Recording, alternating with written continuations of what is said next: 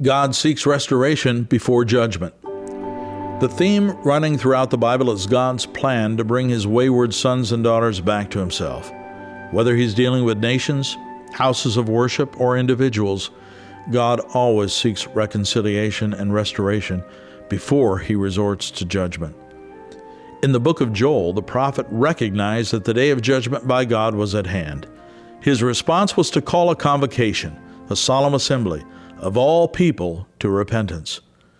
What led to the need for this solemn assembly was an honest inventory of personal and national sin. The purposes of this assembly include a personal encounter with God, soul-searching, repentance, and seeking God's direction, a time of fasting and suspending of carnal appetites in favor of the spiritual, sincere heart contrition to the point of tears and mourning over what has been lost, and seeking the favor of God and a reprieve from imminent judgment. The last times our nation saw fit to call a solemn assembly was during World War I under President Woodrow Wilson and at the height of the Civil War during the presidency of Abraham Lincoln. Today, the battle is being waged not over geography, but over right and wrong, truth and error, virtue and vice. It is a battle for the hearts and minds of our young people, for the values and virtue of our heritage, and for the faith and freedom of mankind. It is a battle that is being waged not against flesh and blood, but against principalities, against powers, against the rulers of darkness of this world, against spiritual wickedness in high places. Ephesians chapter 6, verse 12 tells us this.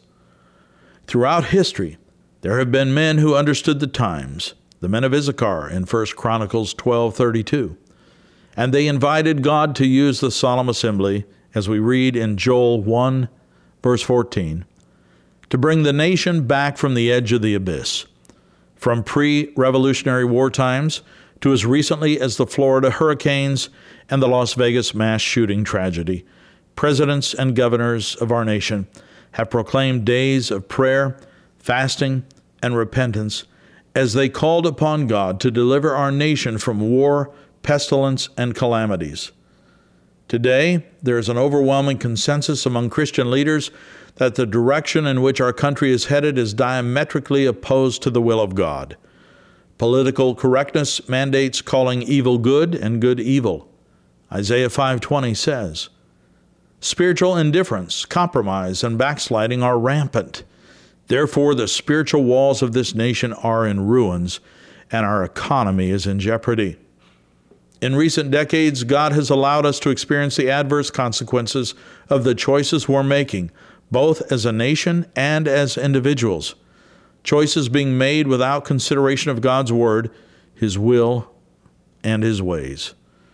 This, in turn, has opened the door for the enemy to severely undermine the Judeo-Christian foundations of America through removal of the Bible and prayer from public schools, legislation of the killing of our unborn children, loss of Judeo-Christian values such as loving your neighbor as yourself, divorce, family disintegration, and the proliferation of fatherless children, drugs, alcoholism, and pornography that promotes the destruction of the family, rape, sex trafficking, and the objectification of women and children that distorts God's gift of sexuality, the rewriting of our history books to remove the truth of the factual influences of God and the Bible in our early American history, racism and violence in the schools and streets of America, including the targeting of our police officers and innocent Americans of all racial and ethnic groups, militant Islamic groups, not to be confused with the many peaceful and law-abiding Muslims in America, and domestic terrorism, repression and censorship of Christian speech, and the supplanting of Creator God with the theory of evolution, along with the systematic replacement of Christianity with a religion of secular humanism, which defines Christian beliefs as hate speech, circumventing the Bill of Rights that provides people with freedom of speech and religion. History demonstrates that nations proceeding along this course cannot long endure. The obvious biblical parallel is Nehemiah grieving for the sins of Israel and petitioning the king for permission to return to Jerusalem to rebuild its walls and restore its burnt gates.